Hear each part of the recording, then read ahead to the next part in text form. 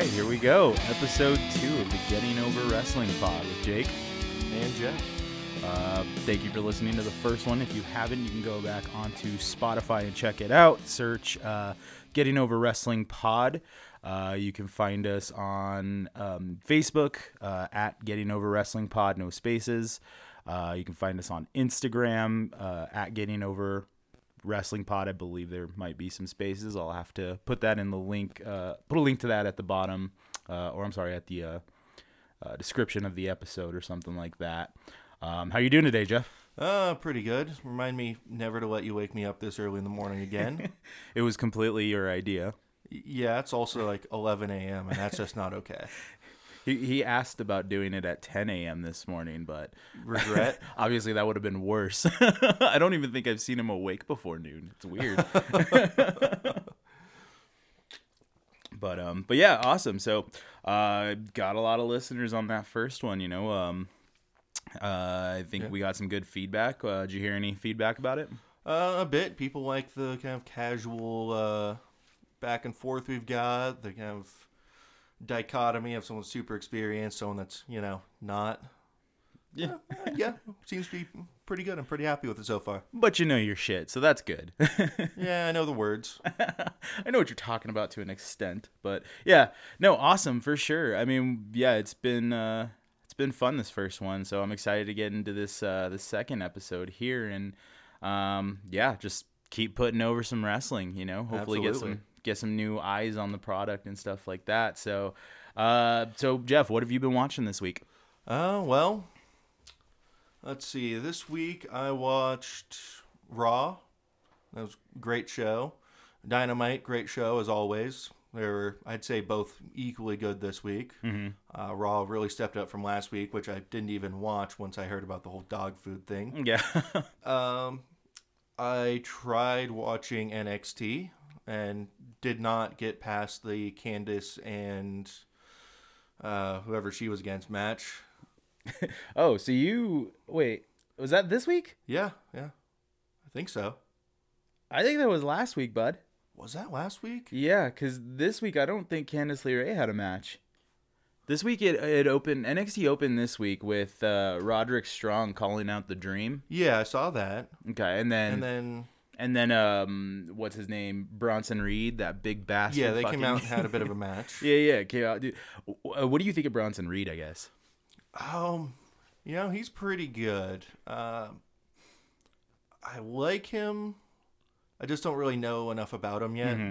Yeah. But he's big. He moves well. And that's something a lot of big people sometimes have issues with. But it's always one of my favorites when they can pull it off. Yeah, for sure. No, I really like this trend of big dudes coming in that can like fly all over the place. Like Keith Lee, obviously. But Bronson Reed. I mean, I've caught a little bit of his stuff on NXT UK. I don't really follow that show too much. Do try to watch it now and again, but this seems promising. Putting him in the ring with a guy like Roderick Strong. I mean, Roddy Strong is just phenomenal. So it's great to see that they feel comfortable putting him in that position. It fit into the story too with last week. Dropping him and everything when they're on the hunt for Ciampa. Yeah, no, for sure. And then during that Roderick Strong call out thing or whatever, fucking Velveteen Dream comes out, or I guess comes on the screen or whatever with the with the trunks of Marina Shafir and their kid on his tights. That was awesome. I don't know how I feel about that angle yet. It's good so far, but they have to be careful not to send it into Rusev territory. Yeah, right. Sorry, I shouldn't say Rusev territory. Lana territory. Yeah, Lana territory. But yeah, I mean, it's an interesting move. I feel like I have been noticing a little bit over NXT over the past couple of weeks, them kind of introducing more realistic personal stories like this one. Yeah, definitely. Which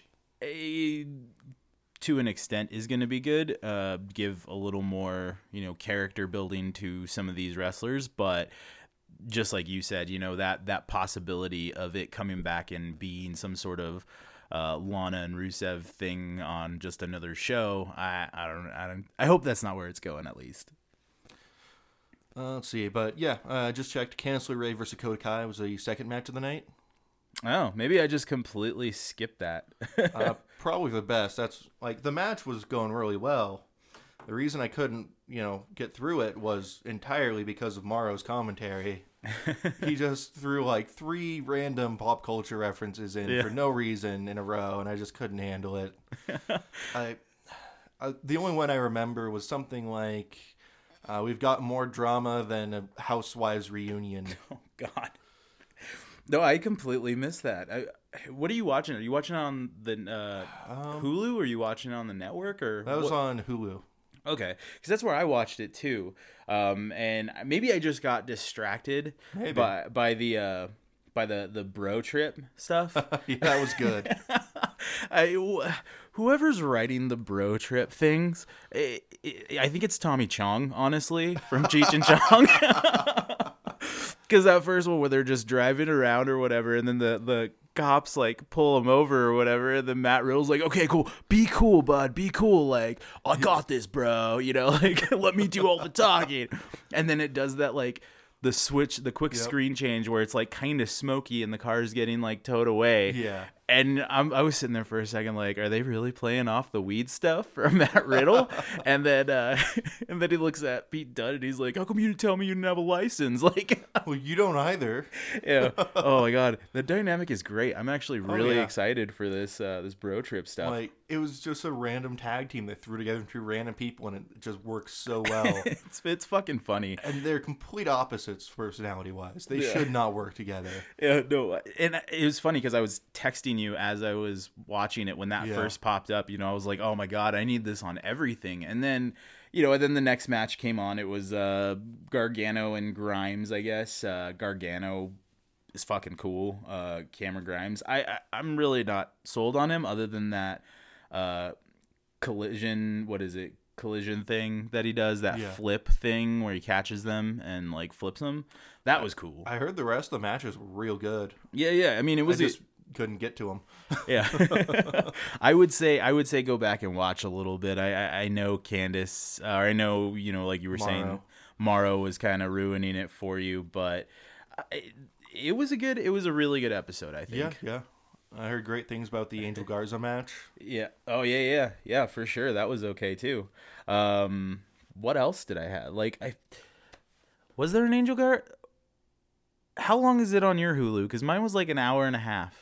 Yeah, about an hour and a half or so after you cut out commercials and all that. That's insane. I wasn't even drinking. I don't know how I missed that. Yeah, it was. I heard it was like Angel Garza versus. Man, I don't even remember his name.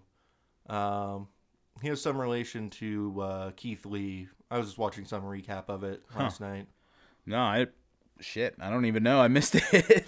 I was gonna say though, but just jumping real quick back to that Gargano and Cameron Grimes match. There was this spot in there where Gargano throws a DDT on Cameron Grimes, and it was scary looking. Like it looked like his head just went directly into the mat. Like, ooh.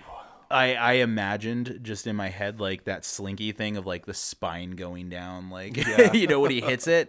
It was scary looking, but I don't know. It was a cool match, I guess. And then the bro trip went on again, and then I was like, yes, this is awesome. Why isn't this just the whole episode? Put it on every show. Put it on SmackDown and Raw too. It's so much better than just throwing them into random matches in the lead up to the Takeover Portland this weekend. Oh yeah, for sure. Speaking of Takeover Portland, who do you? What match are you looking forward to the most in that?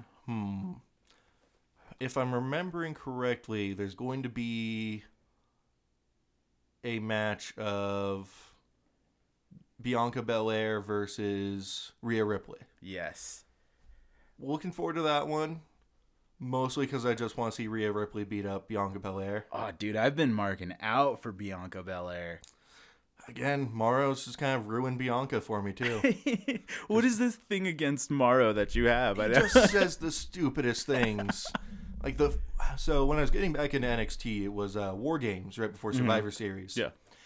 And Bianca Belair was in War Games. Mm-hmm. And as she comes out, I'm like, okay, what's like? She's got long hair. Okay, kind of like getting used to it. She's got like EST in her hair. I don't know what that means, but then as she's in the match at one point, Morrow yells out, "The EST of NXT is LIT," and I'm like, okay, I just can't get behind this character anymore. Okay, so the EST thing, if you haven't if it doesn't make sense, what it is she's the greatest, she's the toughest, she's the baddest. So okay, so that's the whole thing. She's the EST. She's just the est of everything, right? Doesn't make a little more sense now, right? And lamest apparently, yeah. But dude, the way watching that chick gorilla press. She is impressive in the ring. I'll give her that. Yeah, and she's got traps for days. Like those shoulders are fucking massive. But I like Bianca Belair. I'm excited for that. I don't want her to beat Rhea Ripley, but I know this match and the build-up that they've been doing to it, it's gonna be awesome. It's gonna be a good match. Something I'm looking forward to more long-term in WWE is I'm pretty sure they're building up NXT as its own full brand right now. Yeah. And I think that the crossovers we've had between NXT and Raw the last few weeks have been really doing that. Mm-hmm. With Rhea Ripley trying to get Charlotte to challenge her for the NXT title. Yeah. And then this weekend, Shayna Baszler coming out and brutally assaulting Becky Lynch. And by the way, Becky Lynch is a badass. Becky Lynch is a badass, but so is Shayna Baszler. Yeah. I mean, I was really surprised that she came out and just fucking bit her in the back of the neck. Yeah. That was brutal. There's two ways I think this could go. If they're building up NXT as its own brand, it's going to end up in a lot of crossover matches, which we've even seen with Angel Garza on NXT this week. Yeah, because he's been, I think, I don't know if it was this week or last week, but when Zelina Vega came out with Angel Garza and was doing the shit with Humberto Carrillo or whatever. Humberto Carrillo. Humberto, yeah. Did you know that they're actual cousins? I did not. Yeah, they're actual cousins, and I guess I want to say one of them got, I think it was Humberto got Angel Garza signed because of just their relation. That's pretty cool. He was talking him up and stuff, and they're obviously trying to build their Mexican fan base up a little bit. They've got a lot of great superstars in there, one of which is out right now with suspension, but now not going into it too much, just not get sidetracked too much. Yeah, what do you think the odds are that WWE could introduce some kind of Mexican championship? Maybe they do. I don't know. Yeah, that'd be a pretty cool build up to it if they really want to build that relation up. Yeah, for sure. And I mean, they need to run shows in Mexico, I feel, to really pull that off. They do. Yeah, I know, right? But I feel like I've heard a lot more. Obviously they're trying to build that fan base for the Mexican wrestlers and stuff like that too. But I've heard a lot of rumors going around about them trying to get some sort of Japanese show. Right, yeah. Which I think would be cool. New Japan moving over to the U.S. and WWE moving over to Japan. Well, New Japan, yeah, they came over and did a bunch of American shows. So I mean, it only makes sense as to why WWE would want to do that. You know, and New Japan has a United States Championship. Yeah, exactly. So I don't know. Would it be cool if they had some sort of Mexican or Japanese championship? Yeah, I think so, but I think they have too many championships in WWE. I could agree with that. There's there's the top card stuff. The big guys championship. There's the mid card. There's the women's. There's tag team. There's a third belt for every other show too. I don't know that they need another belt, but fuck it, put some Mexican wrestlers or some Japanese wrestlers in on that Intercontinental or even the US, with Andrade with the United States title. I think that's a nice big step, a nice cool step, especially if they're going to be working with Humberto and Angel Garza. I'm Mexican and I can't even say these names correctly. I was kind of upset when you said Humberto's name better than I did. I was like, fuck, I called him Hamberto. But yeah, anyway. Yeah, so 2 ways they could go with the NXT Raw crossovers. One would be reinforcing the build-up of NXT as its own third full brand rather than just developmental. Which, if Charlotte does challenge Becky for the NXT Championship, that would be a big deal for that. It would be giving NXT the same level of validity as Raw and SmackDown. Yeah. The other way they could be going with it is starting up some feud between Rhea Ripley and Shayna Baszler, where because they've both been crossing over into Raw, maybe around the time of WrestleMania or a little bit after WrestleMania, they have some kind of match where winner gets to move up to Raw and the loser stays in NXT. Yeah. That could be a pretty interesting angle to make it more of a competitive thing on who moves up and who doesn't. Ooh, especially if they turn it into like a thing where they don't want to move up to the main roster, right? Yeah, The winner gets to move up, but neither of them really want to move up. That'd be cool. I think Shayna bit of a Baszler stretch. wants to move up. I think so too. Like, I think as far as work goes, both of them will want to move up. Yeah. I don't think Rhea Ripley actually does want to, so she'd probably lose that match to stay behind. Yeah. I feel like she just works way too well in NXT, whereas Shayna Baszler has more of that aggression, brutality, and She's got some star power behind her, you know. exactly. Whereas like Rhea Ripley, she will be in the shadow of a lot of those huge, those big women in Exactly. there. You know what I mean? Like, But yeah. Shayna Baszler fit right in with the Becky Lynch and, well, if she ever comes back, that MMA lady that was joined. Oh, Ronda Rousey. Yeah. Yeah. And that's what I'm excited for. I thought it would be this year, but it looks like it's not going to be this year. When we get that 4 horsemen of wrestling versus 4 horsemen of MMA, Yeah. that would be insane. Like, I'm still waiting for that match, and I think that's what Ronda Rousey's waiting for, which this could be the start of it with Shayna Baszler moving coming around. over. Yeah. Yeah.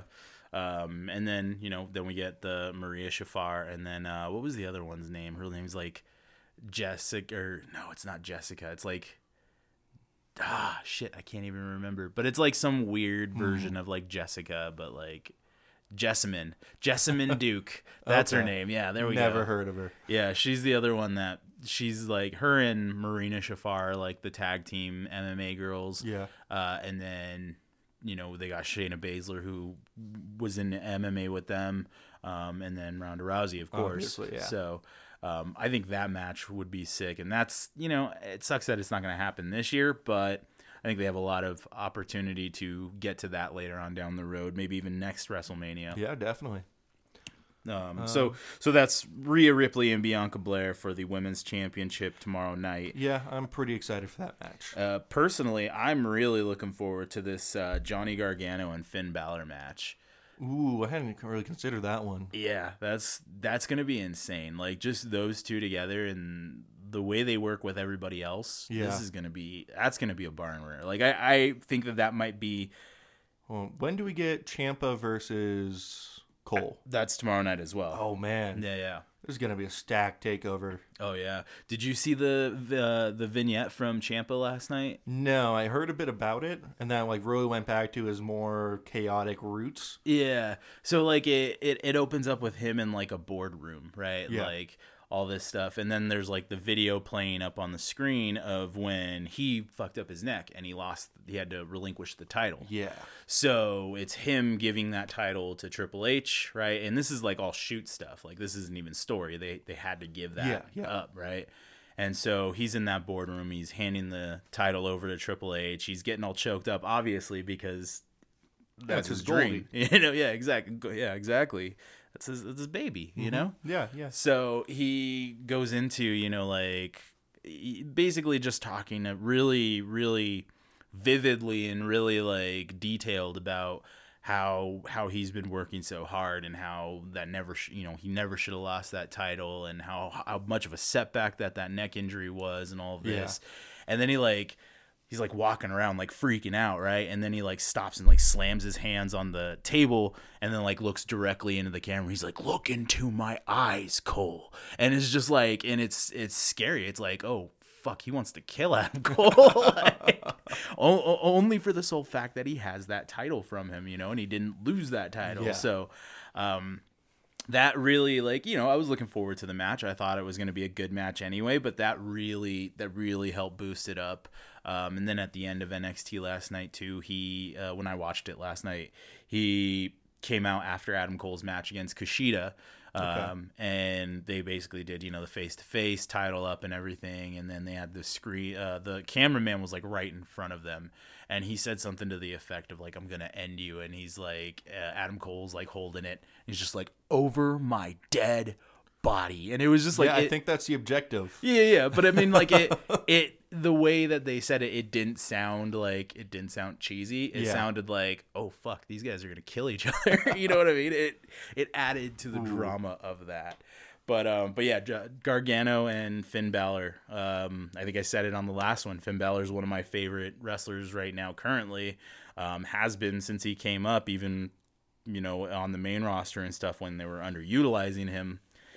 So I'm really looking forward to that match. Is there any other matches that you're looking forward to TakeOver? I think those are really the 4 matches I've kind of been hearing about for TakeOver. I'm sure there'll be other ones, but I think those are really the main events. For sure. I mean, and obviously we have that Undisputed Era championship match against the Broserweights. That'll be funny. That'll be okay. I don't think they're going to lose a tag team. I don't think so either. But maybe they do, though. I mean, with these vignettes and stuff, I mean, I don't see these things going on for the Undisputed Era. Bobby Fish and Kyle O'Reilly, I feel like they've kind of already cemented their place in that as tag team champions, to where now let's give it to these other guys. Fuck it. It could also go well with that possibility I was talking about last week, I believe, where Undisputed Era will lose all their championships if Ciampa wins and the Broserweights win this week. And we have to see if Undisputed Era can claw their way back and regain them, or just kind of fade away and be very much disputed. Yeah, very disputed. There was one other match I was looking forward to. I mean, obviously there's a couple other things going on that, but Keith Lee and Dominic Dijakovic. Yeah, I can't pronounce some of these fucking names, dude. and I wonder where they come up with these names too. Like, I wonder if Vince or Triple H is just sitting there with like some sort of foreign name generator, and like they're going with a Dojovic or whatever. That one's gonna be sick for the sole fact that these are 2 of the biggest guys in NXT right now. I think the 2 biggest guys in NXT right now, and their movements in the ring, like they're both high flyers. Fucking Dominic is like 6'7" or something like that, and he's flying around the ropes and stuff. And then Keith Lee's like 300 pounds or something, like, and these guys are just flying around effortlessly, like cruiserweights. So I think that match is gonna be sick. A cruiserweight match with some giants. I'm all for it. All right, and just looked up Dominic Dijakovic's actual name is Christopher Dijak. So it's just based on his name. Okay, cool. It's added a little bit more to it because just Dijak is a little too short. For sure. All right, that makes sense. Awesome. So yeah, I'm really looking forward to NXT tomorrow. I think it's gonna be a barn burner. It always is. This has been a week of surprises as well, with Riho losing the AEW Championship to Nyla Rose. Yes. Oh my God. I said it last week. I want Nyla Rose to do big things, and she's got that title. I think it's gonna be cool. I don't think she'll keep it for long. Yeah, it'll be a short run for sure. Yeah. Honestly, not really much about Nyla Rose really excites me, but that was an amazing match. I think I said it to you the other day too, that this was probably one of the best women matches I've seen on AEW TV. Like, it was just everywhere. It was good, and Riho looked awesome. You know? Absolutely. And the way she was taking those hits from Nyla Rose, I didn't like. How do you keep going after a Death Valley driver from Nyla Rose? Yeah, we were even talking about that before, about how, we've watched those matches. We've seen those 2 tie up before. We've seen them do things in the ring together, but this made all of that look like trash because this was just so good. So that was pretty impressive. What did you think about AEW? I mean, obviously you liked the episode. I really can't think of anything I didn't like about the episode. Mm-hmm. They did a great job at the opening with the tag team match, building from that into the Dark Order spot, and even promoting the, was it tag team battle royal next week? Yeah. That'll be really interesting to see. I'm curious to see how they're going to do that. Is it like if one person gets eliminated, both people are out? Or Usually that's the case in a tag team battle royal. But if one person's eliminated, they're both eliminated. It kind of helps create a lot of tension between teammates too, which is pretty nice. But so that was a great job of selling that up, building it up really. We had some excellent matches just throughout the card. I really liked Dustin Rhodes versus Sammy Guevara, especially building up to that Jake Hager match. Yeah. Really building kind of motivation for that. And I like that this time, even though the match was kind of a rehash of their previous match, this time you still had Jake Hager trying to interfere, but Dustin didn't let it get to him and he still got the pin. Yeah, I mean... So with this, the one thing I guess that bothers me with Jake Hager is that they keep bringing up his MMA career. He's undefeated. He's had 2 matches. Yeah. Like that's hardly something you want to boast about, you know? Well, that's kind of like why I kind of like what Dustin was saying, like that his MMA career is failing. Yeah. He has 2 wins, but that's just 2 matches, and he's been doing it for what, like 6 months now? Yeah, I think even longer. Yeah, because they were talking about that even before AEW started. Yeah, I mean, as soon as he left WWE, I think he took a little bit of time off to train, and then he started doing that. And then I started seeing the Jake Hager MMA matches coming up or whatever, and then AEW came around. He popped up, and I was like, oh. So that MMA career is not working. Not working out very well. But yeah, that was cool. What else did you like from that episode? Let's see. Trying to remember what else was going on with that one. We had another great Pac promo. Oh, yeah. I really love Pac's promo style. Just the pure simpleness of it. We had a similar promo from one of your favorites, Darby Allin. Yeah. And I like that he was parodying Sammy Guevara's shtick during the picture-in-picture. Yeah. With the cue cards and... Did you did you see that Adam? Did you see that Sammy Guevara has a shirt out now that says "Hit Me Up" and it's like a stained glass window, right? Because he's like the Spanish sex god or whatever. So it's like a stained glass window with him holding a sign that says "Hit Me Up" and he's got like sunglasses. Oh my god, those shirts are gonna be flying off the shelves. Oh, absolutely. Like I want to buy every single AEW shirt that's coming out. I haven't bought a WWE shirt in maybe a year, honestly. It's been a long time. I've usually just been going through like the pro wrestling stuff, Pro Wrestling Crate and Pro Wrestling Tees and all that. So yeah, I want to get some more AEW shirts. Yeah, for sure. I've already got 3. I'm wearing one of them now. Yeah, there's Inner Circle one. Shirt. What can I say? It's laundry day. Yeah. Now, probably the thing most over with me this week, or at least it would be if I hadn't watched Kenny Omega versus Kazuchika Okada. Yeah. Is actually Britt Baker. Last week I was saying, I kind of like where she's going, but it hasn't really gotten me yet. Like, I like the idea, just not sold on her. But this week, I think she knocked it out of the park. She cut an amazing promo that was really exactly what I needed to get behind her. I sort of felt like she listened to our podcast and was like, "Oh, they're right." No, but yeah, no, it was a good promo. She's definitely getting better, and it's definitely drawing me in a little bit more. Yeah, she knows now how to work with the crowd, how to really make kind of personal with that comment on Whataburger. That was funny. Yeah, I forgot about that. Let's see. She had that. She really sold into the dentist thing with her comments about her opponent last week, and she was helping her by removing an abscessed tooth because clearly she doesn't have insurance. Yeah.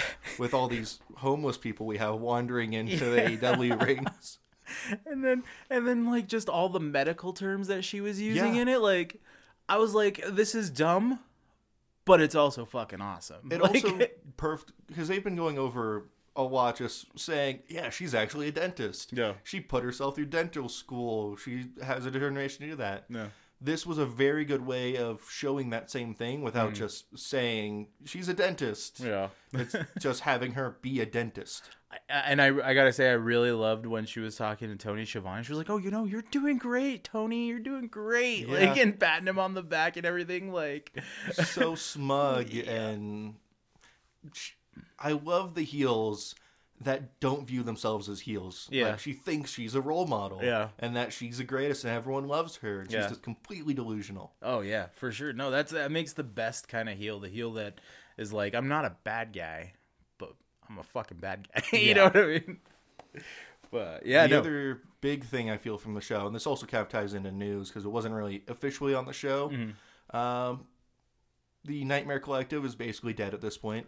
Yeah, and we talked about that last week too, about Yeah. them writing off Awesome Kong and all of that, and then they brought Brandy out this week, and she was just like completely normal, like everything was fine, and to a degree, like that's cool. I'm glad she came out, and I was kind of annoyed with like her sitting there talking to Excalibur and being like, I know we had our differences, but I hope we can get past that, and I'm like, bitch, that was 2 weeks ago. Like, none of us have forgotten about that. You know Yeah. what I mean? Give us some time to forget about that before you start talking about it. You know what I mean? Because then it just took away from everything that they were doing with the Nightmare Collective. Like now that's fucking dead. It's gone. It is, you but know? I think it wasn't really working, and they recognized that. Brandy was talking about it, I think, on an interview with Wrestling Observer this week, and they listened to the fans, and the fans just decided it's not working. The people working on it decided this really isn't a good fit, so they killed it. Yeah, and that's the first time that they've done that in AEW, at least as far as I can think of. Just completely killing it and ending it, and it's done now. It's forget about it. That didn't happen, kind of thing. Yeah, I feel the Nightmare Collective wasn't too tied into what was going on in the larger AEW space, so I feel it works out. Yeah.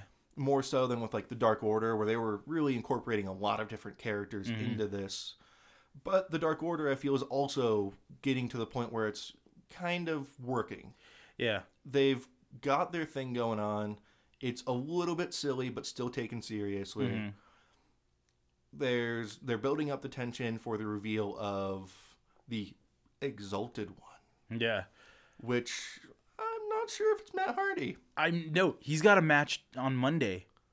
He's got a match Yeah. against Randy Orton. Like, I know it's probably just I a thought they blow-off wrote him off match. this week, but maybe that's what they're doing next week. They'll Randy Orton will really take him out. Yeah.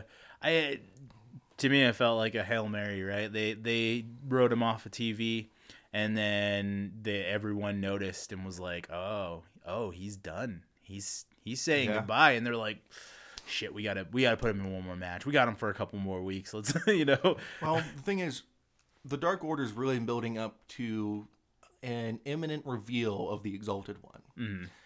WWE generally has non-compete clauses for the wrestlers for a few months after their contract 90 ends. days, yeah. So if that's the case, then it can't really be Matt Hardy Yeah. because you'd have to be waiting 3 more months after one of his contract ends, which I think is later this month, but I don't know for sure. Yeah. So that might not work. He might be able to get away with it because maybe his contract didn't have that 90-day thing because he owns his own character and all that. Yeah. But I'm kind of not too sure about that one. Yeah. And plus, then you're looking at a minimum of 9 weeks before he comes back. Yeah. Minimum of like 9 episodes that we're waiting to see who this Exalted One is. We've already waited like 6 episodes. And they've really been amping it up lately. Yeah. So I agree with that. I think that maybe Matt Hardy isn't the Exalted One, though. I think it would be cool if it was. Yeah. Speaking of contracts coming up here, Ooh, yeah. well, we got a couple of WWE guys that are just refusing to sign. We've got the Revival, Dash Wilder and Scott Dawson. From what I hear, they were offered that that 5-year contract for a lot of money that they've been throwing at people that they don't want to leave the company. And, at this point, they're so fed up with their position on the card that they're like, nope, sorry, it's not going to work. I think the big sell for those 5-year contracts from the WWE side of things is that they really want to secure those wrestlers past the point where AEW can effectively steal them. Yeah. So that way they've kind of like burned out. Not necessarily that they burned out, but that 5 years from now, AEW will either have burned itself out and no longer be an issue, or it will have moved up regardless of what they get from WWE. Mm-hmm.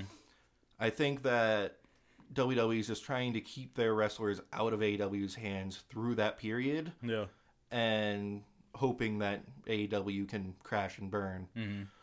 But I think a lot of the wrestlers see, the grass is greener on the other side. Yeah. The Revival, I feel, with their very straightforward wrestling approach, could do great things in AEW. Oh, I think they'd be awesome. I would say I would love to see them. Obviously there's them and the Bucks. That's the dream match that we're all hoping to see eventually in an AEW ring. But I'm even looking at other people like can you imagine their matches against like SCU? Yeah. Those would be insane. Can you imagine if SCU even exists at that point? Right. And then there's even stuff like the Revival versus the Lucha Bros. Like that could be insane. That contrast of high flying luchadors and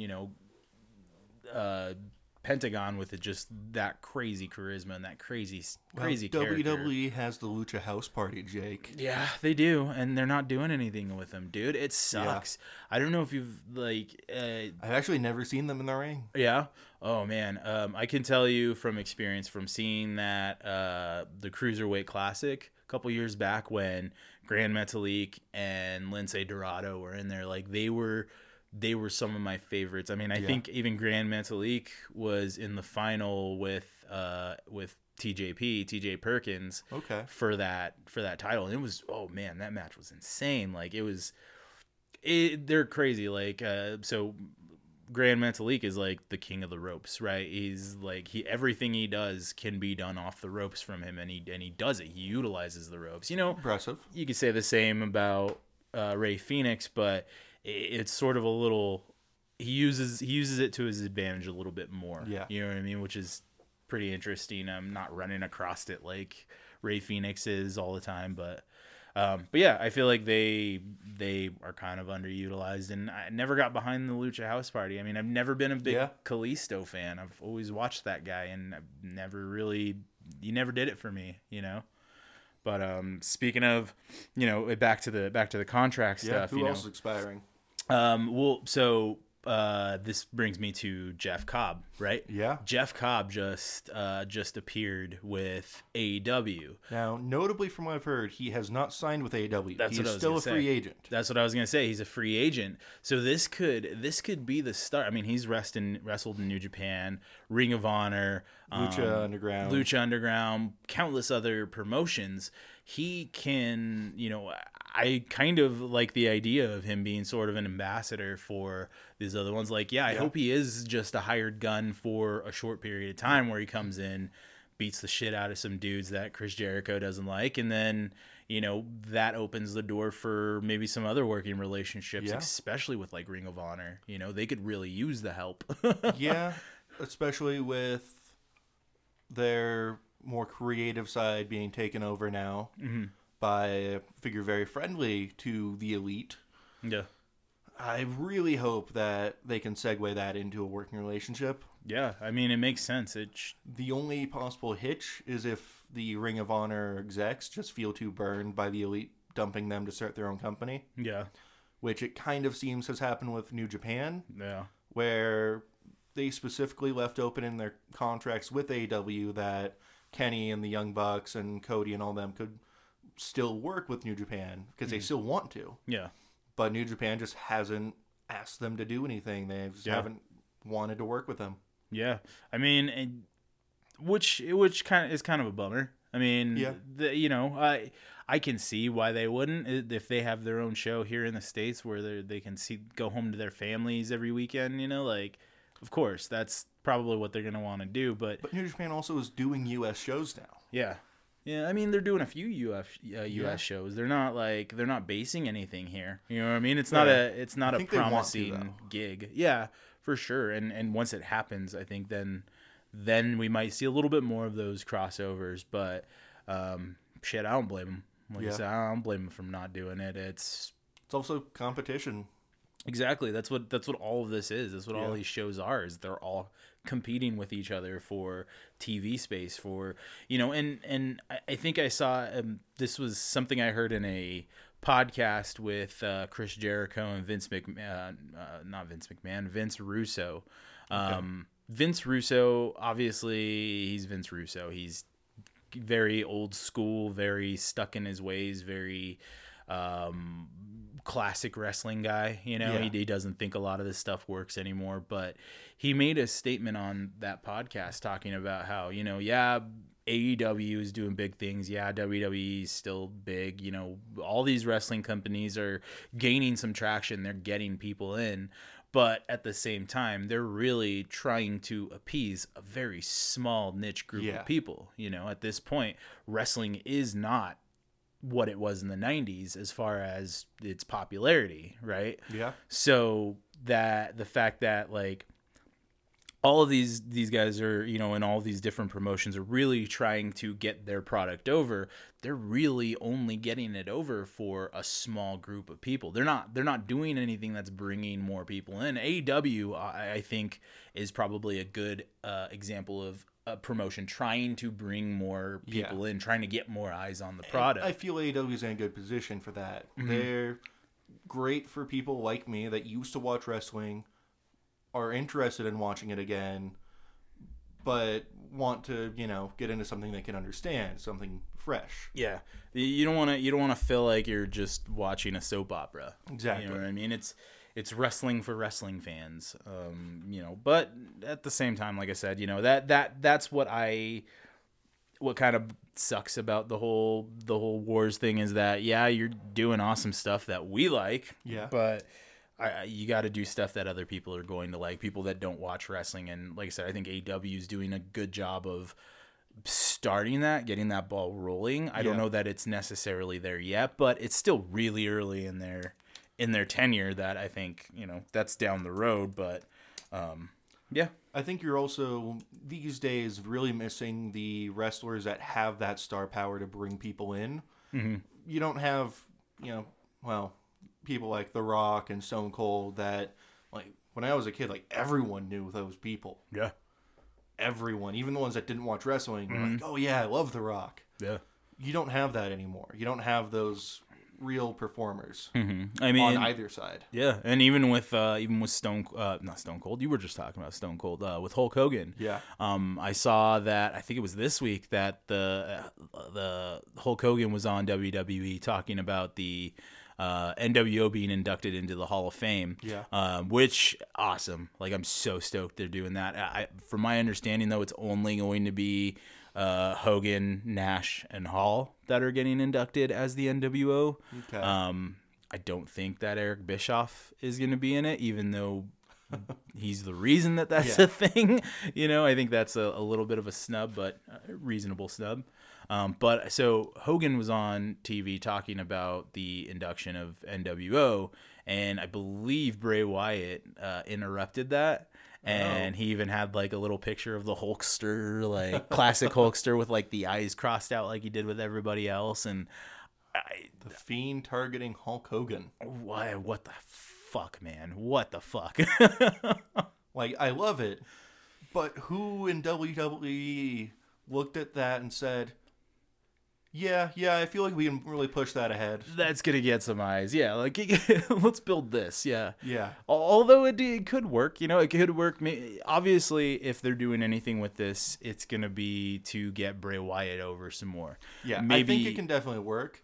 It's just kind of a ballsy move to throw one of your, like, greatest wrestlers ever into the Fiend. Yeah. And clearly just have him be destroyed. Yeah, exactly. I think they could have accomplished that with Undertaker first, right? Yeah. Undertaker and the Fiend. That's something I want to see, you know. Oh, absolutely. And if they were to start What if with Undertaker is the one that puts the Fiend down for good?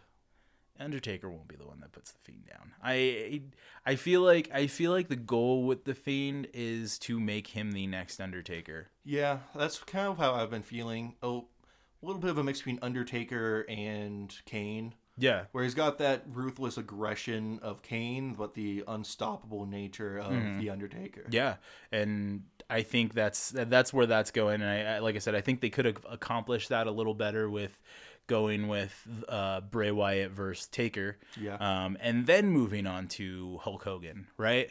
Because if you put those two in a match and you say, well, Bray Wyatt has already beat the Undertaker at a WrestleMania, then Hulk Hogan coming in, you know, that's bringing in those people that are like, oh fuck, I haven't watched this in 25 years. Hulk Hogan's wrestling again. Who's this guy that he's wrestling? Yeah. Oh, he's wrestling someone that's beat the Undertaker. Like, it to me, it makes sense. Yeah, that'd be a good build as far as a build, but we'll see. I doubt it's leading towards a match with Hogan and Bray Wyatt at least at WrestleMania. I just don't think that's going to happen. And I know Undertaker I actually saw a rumor, you know, there was the rumor of him and Sting. Sounds like the plans have been changed with that, or maybe they never really were there. It was just a rumor that went around, because the new rumor is AJ Styles and Undertaker. Yeah. Okay. Yeah. I'm a little skeptical on that one. Yeah. Well, I mean, talk to me. Why do you think that? Why are you skeptical on that? It just feels like a odd matchup for some reason to me. Like, AJ Styles has never really felt like the type that goes up against those brutes and the bruisers. Mm-hmm. And I feel at this point in Undertaker's career, it's going to be very difficult for him to look good going up against someone that fast and that talented. Yeah. Yeah, definitely. But also, and I agree with that. I totally agree with that. I think it's a weird matchup. I don't know that it's something that I ever told myself, Undertaker and Styles, like, Yeah, I gotta see that match, you know? I don't think I've ever told myself that. But on the other side of that, you know, if you look at how Undertaker performs in the ring, even now, you know, he's a little slower, he's a little whatever. And then you look at AJ Styles' moves, right? His crazy moves really don't require a lot of work from the opponent. You know what I mean? You look at the the phenomenal forearm where he jumps off the ropes. Taker's just got to stand there. But could you imagine Taker taking a Styles Clash? That was the one. That's the one move that I was like, I don't know that that's gonna work, but I mean, he doesn't have to hit him with the Styles Clash. He can get him with the calf crusher, right? That would be cool. A calf crusher, and then Taker turns it into a Hell's Gate or something like that. Like, I think that would be cool. Okay, yeah. And really, I mean, I'm also looking at it through AJ Styles' eyes, right? Like, I'm sure AJ Styles, just like every other wrestler, has sit there and been like, I want to be in the ring with Undertaker. This is probably his last opportunity, especially since he just got injured and he's going to be coming back soon. Like, AJ Styles' days are numbered, you know, as good as he is, his days are numbered. He's getting to that point where, you know, and I think he even said so when he signed his most recent contract with the WWE, that he wanted this to be his last contract. Like, this is the nest egg. This is the one he's going to retire from, you know? So this might be his last opportunity to get in the ring and work Taker, you know? And like I said, just as I'm thinking about it, a lot of his moves don't seem like they would be, other than obviously the Styles Clash. Other than that move, I think every other move could be performed and look good in some way without, you know, too much strain on Taker. And it could work. And he's small enough for Taker to be able to manhandle, you know? Yeah. I mean, I'm still at the point where if there's an Undertaker match, I'm going to want to watch it. Yeah. So I'm going to see it either way. Yeah. It might be good. Yeah. I'd say it probably will be good. Mm-hmm. I don't think it's going to be as great as I want it to be. No, it won't. But like I said, that was a weird one that I had seen in the rumors this week and a little bit even last week. Just AJ Styles is coming back, looking at Taker to be the WrestleMania match for Taker and for Styles. I guess, like I said, I'm not too excited about it, but I can see some good coming from it. So, all right. Yeah, what else you got? Well, this week I did watch the first of the 3 Kenny Omega versus Kazuchika Okada matches. Nice. And before we dive too far into them, now that you've seen Okada in action, what do you think of him? I don't even know what to say. Like, I wrote like a full page of notes. It was a 47-minute long match. Yeah. Everything about him is just so smooth and seems effortless. But he's also able to do these huge things, like huge throws and... Ooh, man, and this match is like a decade ago. So, I haven't seen him recently. Mm-hmm. I'm definitely planning on it, though. Yeah. But it really makes me wonder, he and Kenny are both two of the best wrestlers in the world. Mm-hmm. And I wonder if Kenny Omega will ever have a match like that in AEW. It's just so hard to find someone that can match that kind of talent that smoothly for such a long time. And that's the problem that I'm facing here in my head is I can't think of a wrestler on the AEW roster right now that compares to Okada. Yeah. Okada really is just incredible in the ring. That's why he's been at the top of the mountain for fucking the last 10 years, you know? But anyway, I was excited to hear that you had seen Okada. I'm a huge Okada fan. I really like the guy. I really like watching him. So I wanted to hear kind of what your thoughts were before we went into this incredible match, this 5-star match that happened. So what stood out from that match? So a couple things. First off, the length. It was 47 minutes long or so. Way longer than I think any wrestling match I've seen before. Yeah. Outside of Royal Rumbles and any solos match. Iron Man matches. Yeah. Yeah. Now, this one wasn't an Iron Man match or a 1 to 5 match or anything like that. It was just a simple first one fall match. Mm-hmm. I don't know the time limit, but long enough apparently, probably an hour. Yeah, it's probably an hour time limit. Yeah. Now, a couple kind of things I noticed are more observations between Japanese wrestling and American wrestling, because I haven't really seen a lot of Japanese wrestling in the past. Their style is something very unique, especially because in this case, Kenny's opening was him showing up, teleporting in like the Terminator, murdering a man for his clothes, which I've never seen a wrestler in America murder another human being in cold blood as part of their entrance video. Yeah. And then he shows up, and, really his, in-ring entrance is very similar to what it is in AEW, except he's actually carrying a gun. Mm-hmm. I mean, fake gun, I'm sure, but... Yeah. That's kind of an interesting thing that he doesn't do in AEW, probably because it would up the rating on television. Yeah. Then the other stylistic differences are, it feels like the cameras, this is a Wrestle Kingdom match, which, as I recall, is the big wrestling event in Japan. Yeah, that's bigger than WrestleMania. Yeah, that's Japan's WrestleMania, and it seats more than WrestleMania at that. And it's 2 days long. Mm-hmm. Usually. Yeah. And even with that huge event, the cameras feel much more closer and involved in the action. Mm. And I think it also has to do a lot with the audio work. Mm-hmm. The audio seems to come more from the cameras. You can hear the wrestlers in the ring more. You can hear them talking to each other, which, unless they're shouting in America, you really can't. Yeah. And that, combined with the very energetic Japanese crowd for this match, was a really interesting experience. Yeah. Because they're not typically that excited. That's the cool thing about Japanese wrestling, and one of the things that I've always liked about it is that they sit there and they're watching. They're invested. They're they're watching this match unfold, and then when the big spots happen, that's when they pop.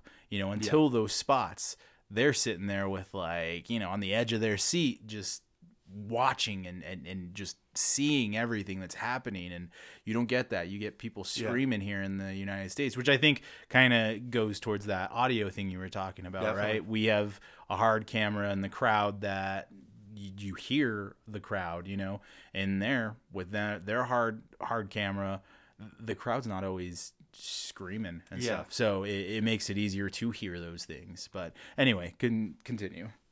Other than that, really, it was just the pacing of it was very different. Mm-hmm. It starts off very deliberately paced. It kind of starts off like an AEW match where there's usually a bit of chain wrestling back and forth. Moves are very slow and exaggerated almost. Mm-hmm.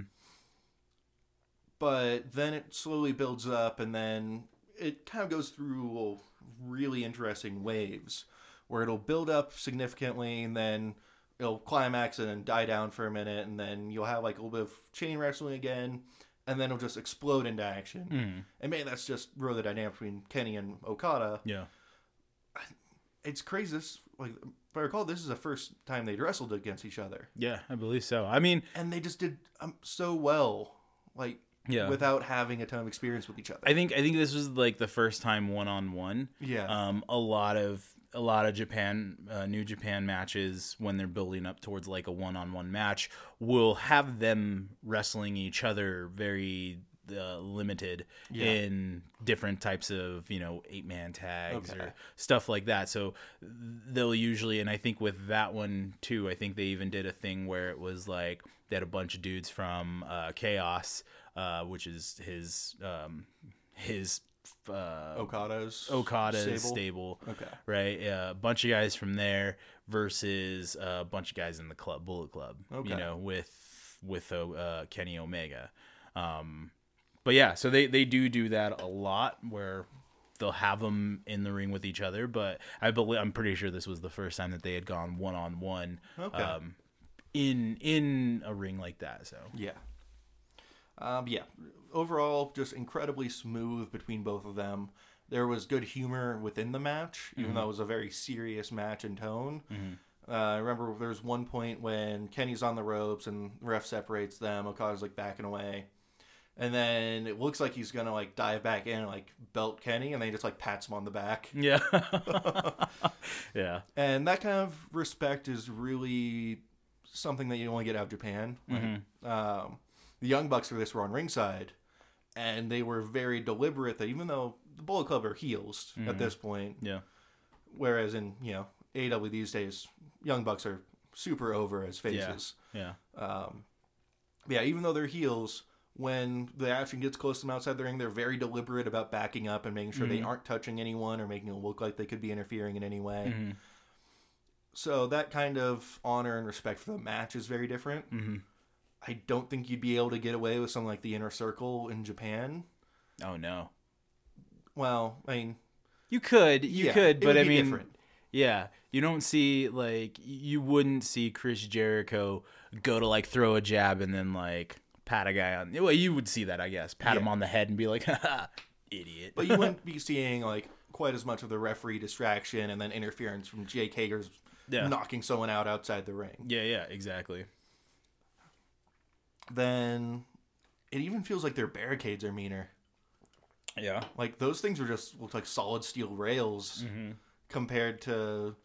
In the U.S., pretty much all the promos have, drapes over their rail, so you can't really see the rail. You can't really tell, it's a gimmick rail or something. Yeah. I mean, I don't think all of them are, but you can't really tell. Whereas here's just solid steel for the most part. Even their tables, Yeah, the tables seem a lot more solid. Yeah, they seem more real than the ones in American wrestling. Yeah. Those ones are obviously gimmicked. In this match, there was one spot where Kenny puts a table on Okada outside the ring and does a running jump onto the table. And his foot goes through the table into Okada's stomach. Yes. Oh, fuck. I remember that. That's coming back now. Oh, man. But the way they sell in this match is something else as well.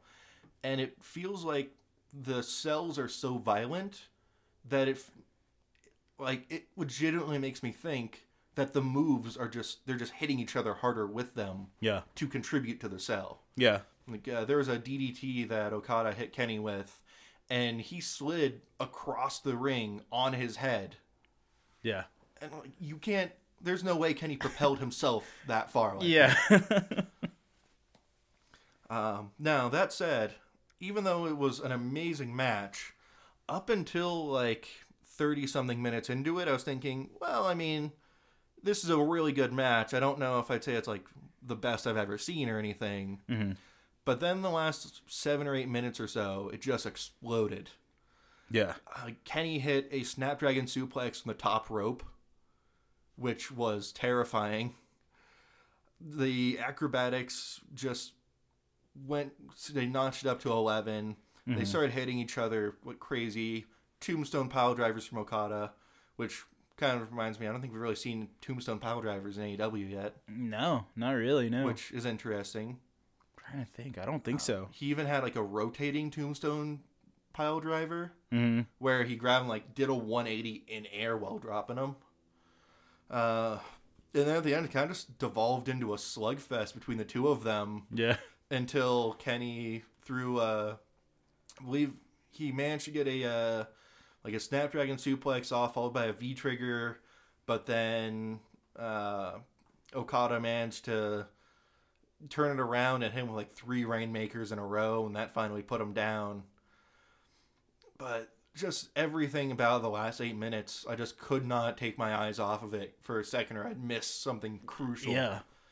And after 35 minutes, 39 minutes of a match that was already pretty brutal and grueling, they still had the energy to just explode into that finale. Yeah. I don't know how they do it. Dude, and they're just insane. Like, it's crazy just the pacing of those matches and how they can come to, you know, and obviously once that build up started to happen towards the end, that last couple of minutes there, like, you knew that this was the big payoff. Yeah.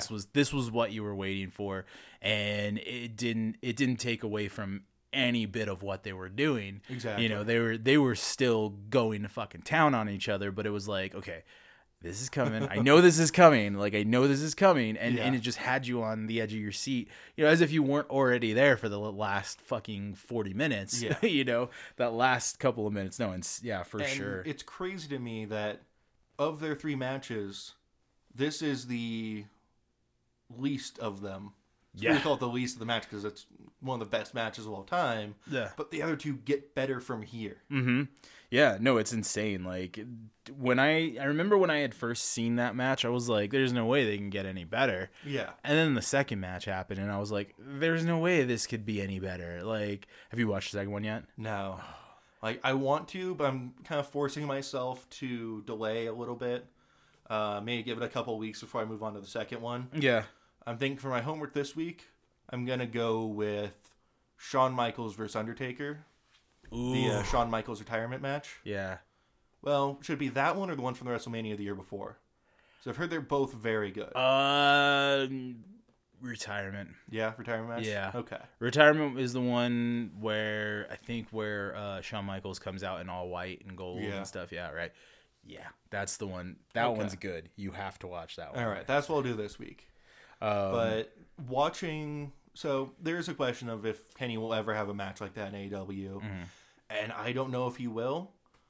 But it does get me pretty excited for the Iron Man match against Pac. Yeah. I feel if anyone can have a match similar to that, it's going to be Pac. I was just going to say that. I was like, if anybody is in that caliber, in that arena of talent like that, I think it's Pac. I'm really looking doing forward that to as a 30-minute Iron Man match is a brilliant idea. It also will slowly start to get American crowds used to longer matches, which we're not right now. Yeah. And Kenny has said in the past that part of what he wants to do with AEW is bring in some of those Japanese ideas to wrestling to an American audience and build that up. Yeah, that's where he's getting these like intergender matches and why he's pushing for that. I think that's why he's pushing for a 30-minute Iron Man match, which I suspect is going to come down to both of them being tied at the very end. Pac having Kenny in like that torture rack or excruciator, whatever he called it. Yeah, and it's going to come down to whether or not Kenny can just sustain himself and last through that long enough for the match to end. And I think it could end on a tie. I think it's going to end in a tie. Yeah. I don't think anyone's coming out of that match a winner. Like I think they're both coming out winning, and it's going to lead to the next round, the next match. Yeah. You know what I mean? Maybe that's what they're going for. Maybe they're looking for those big long series of matches that is just insane to watch. You know, kind of like the Okada and stuff like that. And throw into that, if they can convince the execs at TNT or whatever, or maybe even do it on a pay-per-view, throw in a mixed match of Nyla Rose and Pac versus Riho and Kenny. Yeah. Because Kenny and Pac have stuff going on. Nyla Rose and Riho have stuff going on. Mm-hmm. Clearly, the two teams already have connections with their teammates in that scenario. Mm-hmm. I think it's kind of a natural progression for them at this point. Book it AEW, book it TNT, Tony Khan. But I think before they do that, Hangman and Kenny are going to have to lose the tag team titles. Yeah. Which will probably be a Revolution. Yeah, I think so. I think that's more of a, and I'm pretty sure I said it before too, that I think that them being the tag team champions is all to help build Adam Page. Yeah. I have no doubts in my mind that Adam Page is going to be one of, if not their top guy for an extended period of time. Yeah. You know what I mean? And I think the trick is to build him up in a way that proves that he deserves to be in that spot, because I personally think he deserves to be there, and I've seen enough out of him to know that he can handle that, he can take that on, and I think this is really just to get that ball rolling, to get other people to see that, and that's what I've been seeing kind of across the elite in AEW, is that they are existing almost purely to put other people over. Yeah. We have Cody working to put Pac and Hangman over. Mm-hmm.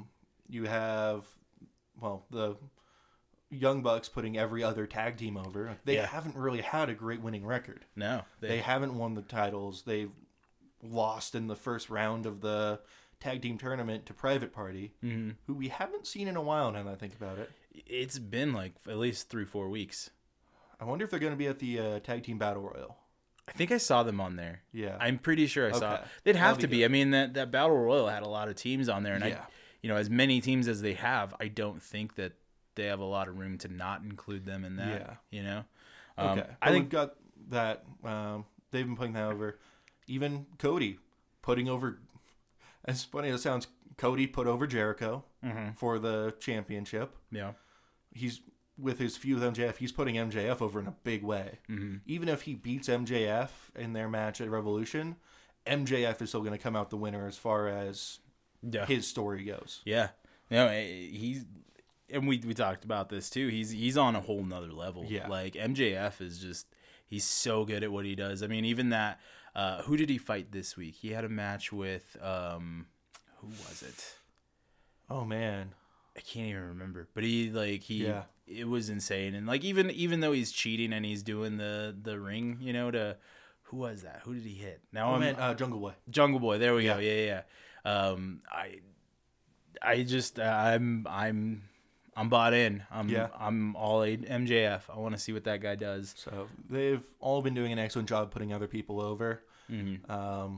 And that's what I kind of love about them. They started this company to put wrestling over as a whole and build up these wrestlers and make something really special rather than just serving their own interests. Yeah, and they're doing it with dudes and with, and females that really don't have that name coming in.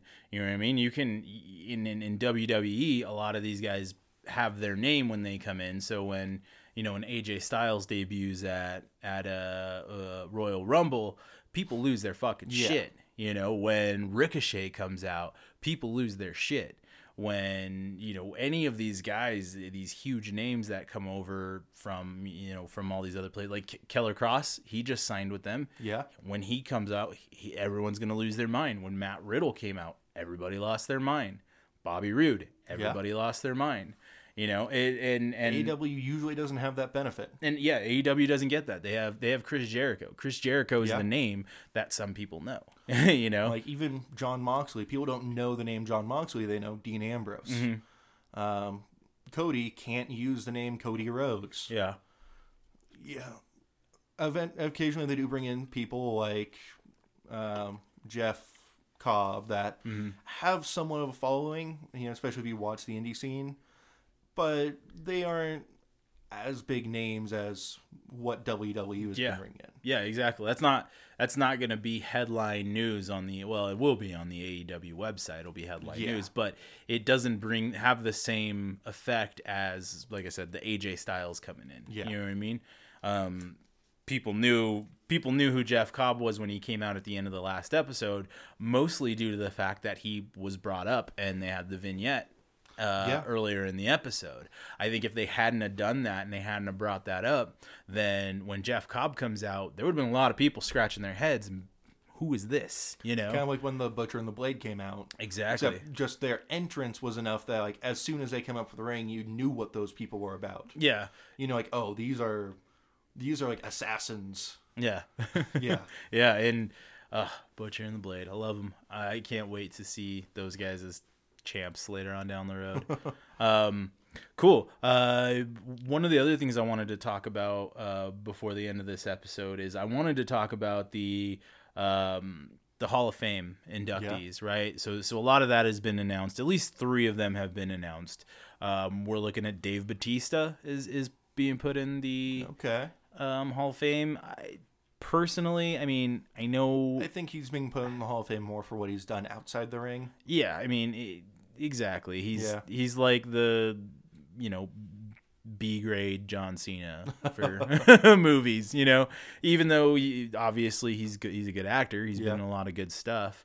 But I don't know, that one I was kind of like, I don't know about that. At least not yet. You know, I when I did watch him, wasn't a huge fan. You know, he just didn't really do it. He's just a big tough guy. Maybe it was the sun tattoo around his belly button that I was just like, what are you doing, dude? Like, what the fuck is this? But just wasn't big on him. And then obviously, like I said earlier, we got the NWO being inducted. Long overdue. Should have happened years ago, but it's happening now. That's cool. I'm excited about it. One of the surprising ones for me, which sort of isn't a surprise, but it was a big surprise to me. Jushin Thunder Liger, right? Really? Yeah. He just retired, right? He just retired after what, like 30 years in the ring, 30 plus years of just being out there and absolutely killing it. He's being inducted into the Hall of Fame this year. Was he ever actually signed with WWE, or did he just make guest appearances?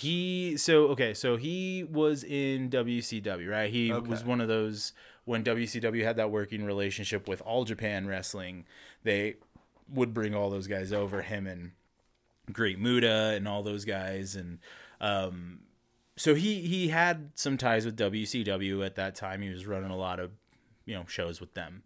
And then I want to say like somewhere near the beginning of NXT, he came out and he had a couple of matches in NXT. I think it was like maybe 2 matches. Okay. The biggest of which was with Tyler Breeze for the championship or something like that. I think it was an NXT champion match.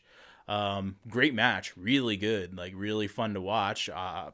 True to character for Jushin Thunder Liger.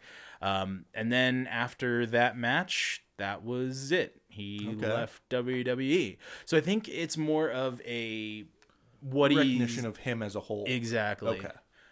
But it surprised me because like I said, he doesn't have a huge working relationship with WWE aside from that quick stint in NXT.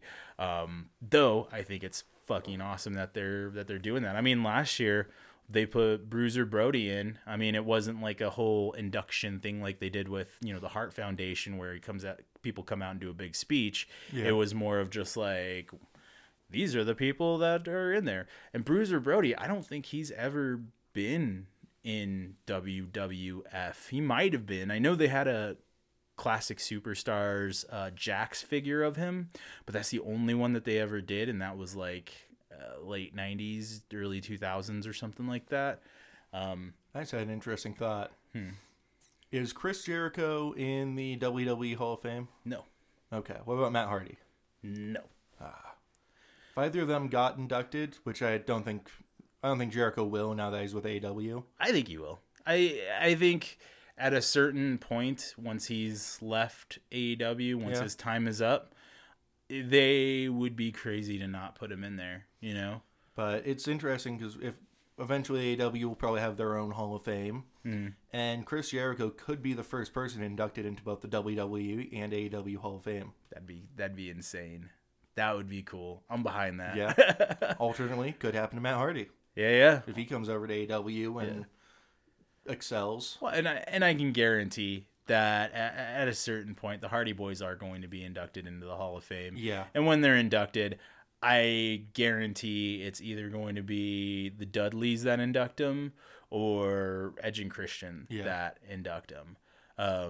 Because they have to be in that Hall of Fame. Like that's the one thing about the Hall of Fame that's always been awesome to me is that regardless of that working relationship later on down the road and how well that happened or how well that ended, I guess I should say, they will still put those dudes in, like, because that's what we want to see. That's what the fans want to see. That's what they deserve. Okay. You know? The only one that'll never happen that I think should happen is, maybe I don't think it should happen, but I think it's should be at least talked about. It should be considered. Chris Benoit. I think. Yeah. You know, I understand how touchy it is to put a murder-suicide guy in there. Yeah. But if you look at it, and this is my argument for it, and this has been my argument for it, is we're putting wrestlers in for their in-ring work. Yeah. For the things that they've done for the wrestling business, in the wrestling business, and basically we're putting their characters in. You know, it's similar to the argument with like directors and stuff of separating the artist from the art. Exactly. Yes. So to me, I think everything that he's done, everything that he did, just from his, you know, New Japan days to his ECW to his WCW to WWE eventually, I think that man deserves to be in there. But obviously, that whole separation of, you know. Yeah, WWE really just kind of cut him out as much as they could. Yeah, I understand it. I think it's a little unfair, but I think it's also fair. It's hard to be on that, you know, because it's like I think he should be in there. Yeah, he's not going to be, reasonably so, but I don't know. It'd be cool. And then his son is actually trying to get in. I don't know if he's trying to get into WWE or whatever, but he tried to trademark Chris Benoit as his own name to go by Chris Benoit. And he's playing wrestling in his father's old gear and everything. Yeah. So I think that could be a tough thing for him to do. You know what I mean? Especially with the stigma behind Chris Benoit already. To use his gear, to use his name, I think that's just I think that's setting himself up for failure. But I think he recognizes that, but at the same time he's trying to do his best to kind of reshape his father's memory. Yeah. And turn it around at least a little bit, raise awareness of what happened even. Yeah. Yeah, of course. Because mental health should always be something that people are thinking of. Absolutely. You know what I mean? And it's something that I think people should be aware of and be understanding of and be a little more visible. But yeah. So yeah, I wanted to talk about that. Did you have anything else that you wanted to go over today? Well, last thing was I did watch another match this week from Japan, actually right after the Okada and Kenny Omega match. Was Jon Moxley versus Minoru Suzuki. Yes. And I've never actually seen a full Minoru Suzuki match. I saw that like Royal Rumble or Battle Royal or whatever match where he was just dominating everyone and ended up getting beat by Riho. But this is the first time I've really seen him solo in a match, and that man is terrifying. He is. Just everything about his mannerisms and the way he moves and takes hits. I think he got thrown over the top rope through a table by Moxley, and then he started laughing. Yeah. He's a maniac. Yeah. That's the only way to describe him. He's a fucking maniac. And he is the perfect match for Jon Moxley, who is also a maniac. Yeah. After he got thrown through the table, he picked up half the table and started bashing it against his own head. And then Moxley did the exact same thing to him. I can always watch that match. I'm That's waiting. your homework for this week. I will watch it this week. I'm probably going to watch it as soon as you take off today. All right, then maybe we'll talk about it next week in right. a bit more detail. The last thing that I wanted to talk about today was it's actually an anniversary today. Really? Right? So February 16th, 2004, the pay-per-view is No Way Out. Do you know what happened on this date? No Way Out. No. So, the biggest upset in probably WWE history. This is Brock Lesnar, who is the undisputed world heavyweight champion, Yeah. versus Eddie Guerrero. Ooh. Eddie Guerrero won his first and only world title in WWE 16 years today. Against Brock Lesnar. Against Brock Lesnar. That match, Brock Lesnar was winning. That was everybody had decided, like, there's no way Eddie Guerrero could beat him. But what did Eddie Guerrero do? He lied, he cheated, he stealed, and he beat him. He got that title. As you know, I'm a huge Eddie Guerrero fan. Yeah. I love that man. And you know, when I saw that today was the anniversary, I was like, I got to talk about it. I got to mention it just because I remember that match. That was one of the last things, like, that was near when I had just decided, like, all right, I'm checking out of wrestling for now. Yeah. You know, that was one of the last things that popped up after I had stopped watching it. I saw Eddie Guerrero beat Brock Lesnar. Or he had a match against Brock Lesnar for the pay-per-view, and I remember even getting that pay-per-view. Mind you, I'd been away from wrestling for about a year or two at that point. So when I heard that, I was like, I have to check this out. Yeah. Not disappointed at all. If you get a chance to, I suggest going back and looking at it and watching the vignettes and all that stuff, preparing for that match, and just see how this was all Brock Lesnar's win. Like, this was his match. Eddie Guerrero was just another part of the story, but It should have just been a squash match, exactly, and yeah. it wasn't. But yeah, and you know, it's also cited. I know that Bayley and Sasha Banks have talked about being at this match, right? Being in that, because I think it was in San Jose. Yeah. And I think that's where Bayley is from. And she said this was the match that changed everything for her. This is where she was like, I'm going to be a wrestler. Like, I'm going to go full force because of Eddie Guerrero winning this match, and how the odds were stacked against him. He came in and won it, you know? And even Sasha Banks, she's cited Eddie Guerrero as her favorite wrestler of all time. Both of these women have come out in Eddie Guerrero gear, you know, like at least Eddie Guerrero themed gear, you know?